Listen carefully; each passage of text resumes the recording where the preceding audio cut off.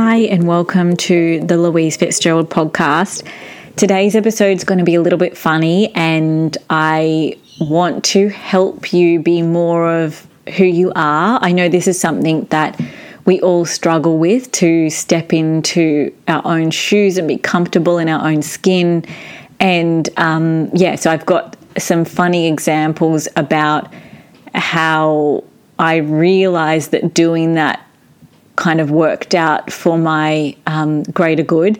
I've touched on this before and, it won't be the last time that I talk about it, I'm sure, but, I love to give practical examples because it can really help you think about your own life and how it might be playing out.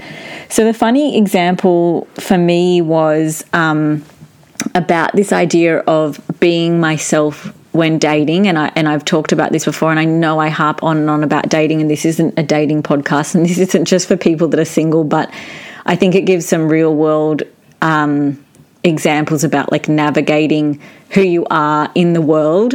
So it's a pretty good, in some ways it can make me feel grateful for all of the years and the difficulty that I experienced being single, because it's all kind of helping you now.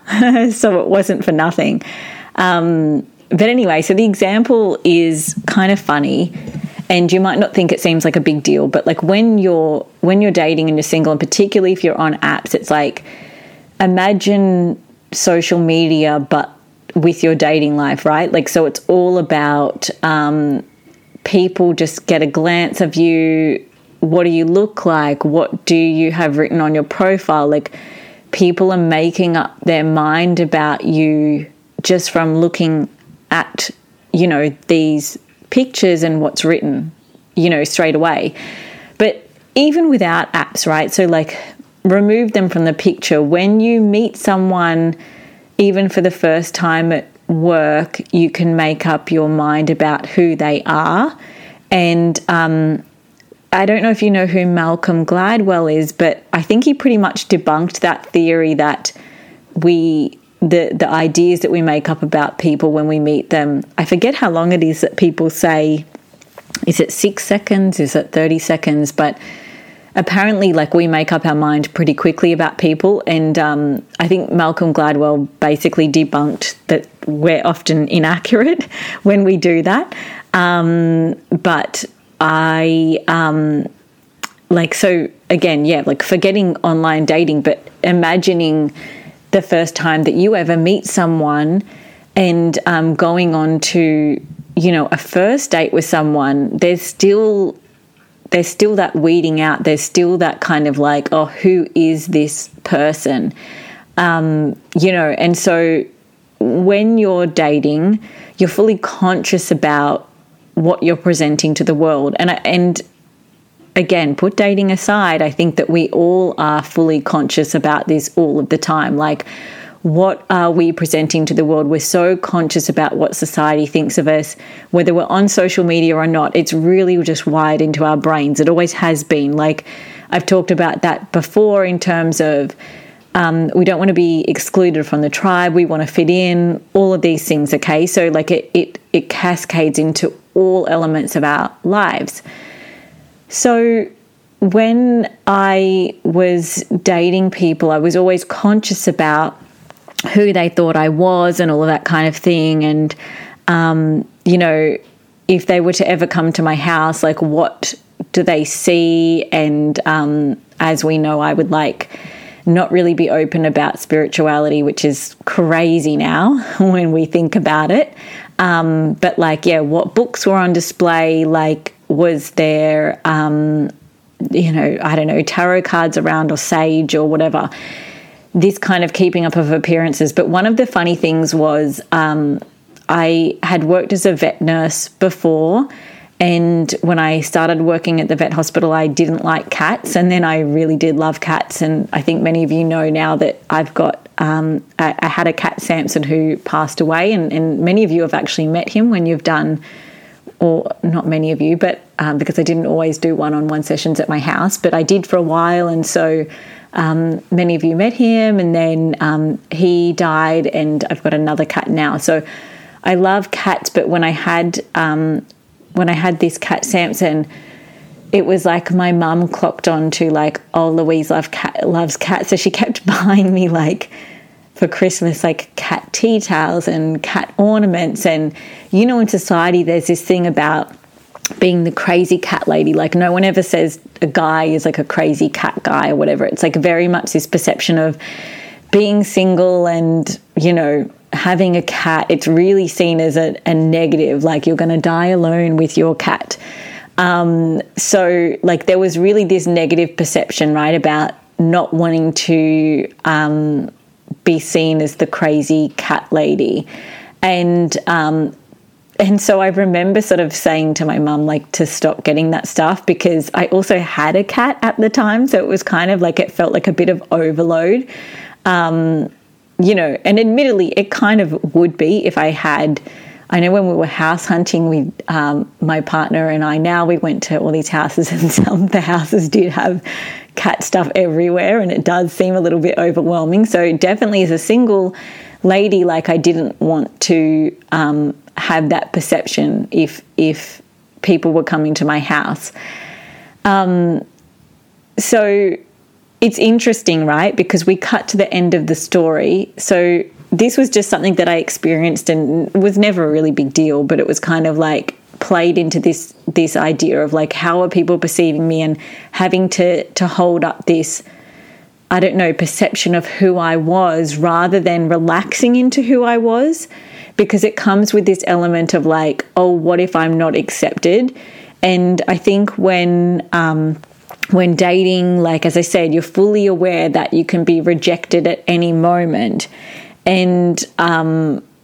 And like, it's almost like marketing in a sense of people are making their mind up about you. And it's really hard to settle into this idea of, oh, well, the right person will not care, you know, like, and you'd hear it from time to time, but it's pretty hard to believe it. In all honesty, it's really, really hard to believe it when you're constantly faced with rejection.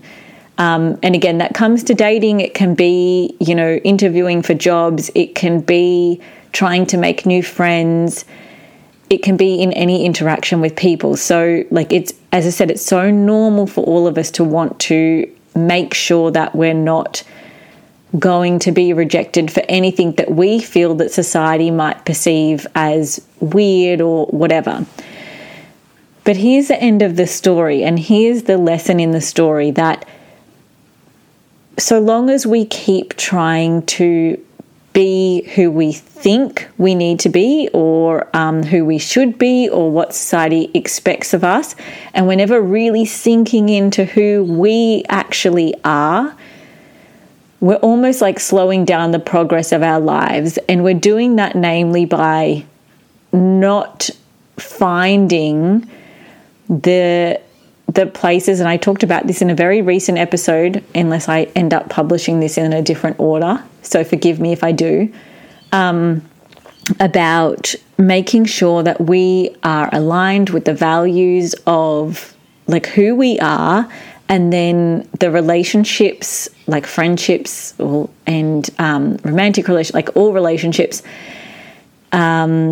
places, people, all of that kind of stuff, making sure that our values align. And so the longer that we are living in a state where we're trying to almost like, it's people pleasing, but it's almost like trying to fit into a certain mold, we're not going to be attracting or landing in the places of alignment.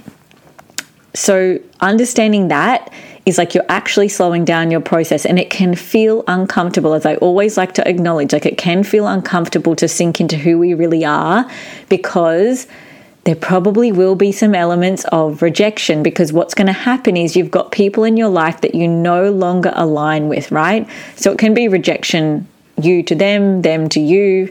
I'm not going to deny that there potentially will be some fallout, okay?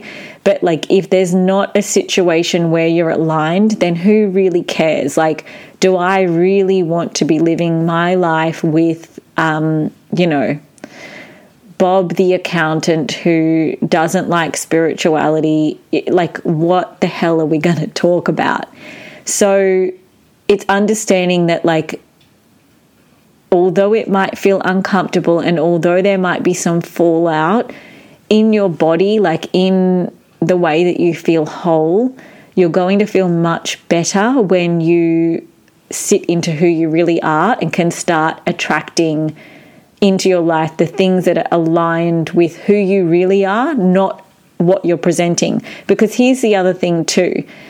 I would bet my life that the guys that I was dating that were rejecting me knew in their bones, like, that energetically we were the wrong match. Like, they knew what was up. It wasn't what I was saying to them about who I was. They could feel that we were different. And honestly, like, I had so many situations where I knew something energetically was happening because these guys would just, like, disappear, date. I mean, I know that does happen, but honestly, it was odd.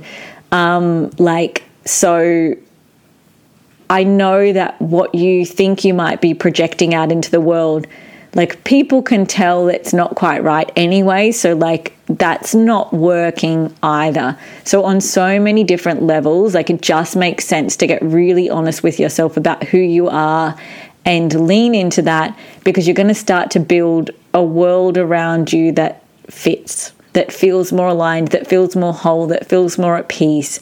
And there might be some fall away, and that's okay, because remember that when there's some fall away, it's creating an opening for something to come in. So I'm going to cut to the end of the story finally and explain to you why the cat thing was so funny, because in the end, I ended up with my partner now, and when we met on a dating app, and when we did, he had a cat in his photo, and I'm pretty sure it was like one of the things that we started talking about, because he had just got this cat. He'd never been really a cat person so far as I know, and he'd only recently got a cat, so it was really kind of funny that he had, and so was suddenly, like, fascinated with cats, so was totally happy to talk about it, right? And then our second date was actually, I think it was our second date. I'm going to get this wrong. He'll kill me. But I think it was our second date, off the top of my head, was at a cat cafe. So, like, imagine in my mind when I was dating historically, where I was like, oh, I don't want to be seen as, like, this person that's into cats. And he's the one planning a date to a cat cafe.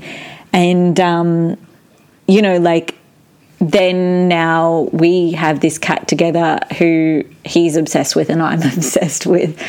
You know, so it's so funny that we might think we need to present something to the world, but, like, me leaning into, I know this is such a silly example, but I do hope it demonstrates something in a lighthearted way for you. Like, hiding these elements of ourselves, no matter how small or big or silly or whatever it is, like, I never had to, and I really thought that I did. Like, I thought I had to change who I was. And I think it's also too, like, getting brave about, I don't even like to use the word rejection, but getting brave about, like, weeding through the people, the jobs and all of that stuff, like embracing rejection. I definitely do have an article about that. It's on my website, and I think in the show notes there's a link out to articles on my website, or you can go to my website and look at articles. But there's a article, and it's called, I think, Using Your Intuition to Embrace Rejection, something like that. But if you want it, I can send it to you. So again, my contact details are in the show notes, and I can send it to you, because I think it's a really, really great muscle to build, this idea that rejection isn't bad, because it's opening you up and redirecting you to where you actually need to be. Celebrate rejection, because you are weeding through the things that are wrong for you so that you can get closer and closer to the thing that is right for you. The more time you waste with the things that are wrong for you, you're holding yourself back from the things that are actually right for you. So for all the people that I dated before Ray, it's not that it was wasted time. You know, there's all lessons. We all know this. But meaning, like, it will get to a point where you could speed up the process for sure. And so the longer that you're in a state of not being yourself, I never would have been able to, Ray wouldn't have seen me as being someone attractive to him. And if he wasn't being who he really was, it wouldn't have been attractive to me. So that goes for jobs, it goes for friendships, it goes for relationships, it goes for every single element of your life. The quicker you settle into who you are, the quicker that you start creating like a universe and a world around you that actually feels more aligned. Thanks for sharing this with your friends as well, so that they can, use this and apply this for their own life. And I hope they find it helpful as well. Thanks for leaving a review so that it can help me reach more people, and subscribing so you get notified every time I release an episode, which so far has been every week. I'd love to hear what you're thinking about the episodes. If there's topics that you want to be covered, I'm just riffing so far. But yeah, if there's anything that you want me to talk about, reach out. Again, my details are in the show notes, louisefitzgerald.com.au. And in the show notes as well, you can sign up for my newsletter. So I do talk about different topics other than the podcast topics, so you can kind of get like a full scope of things if you like reading to learn as well as listening to learn. Then sign up for the newsletter, and there's a free guide that you'll get when you sign up as well. I'm not saying what it is because I'm in the process of changing it, so I don't know when you listen to this what it will be, but you get like a free gift when you sign up to the newsletter as well. So thanks for listening, and I will chat to you on the next episode.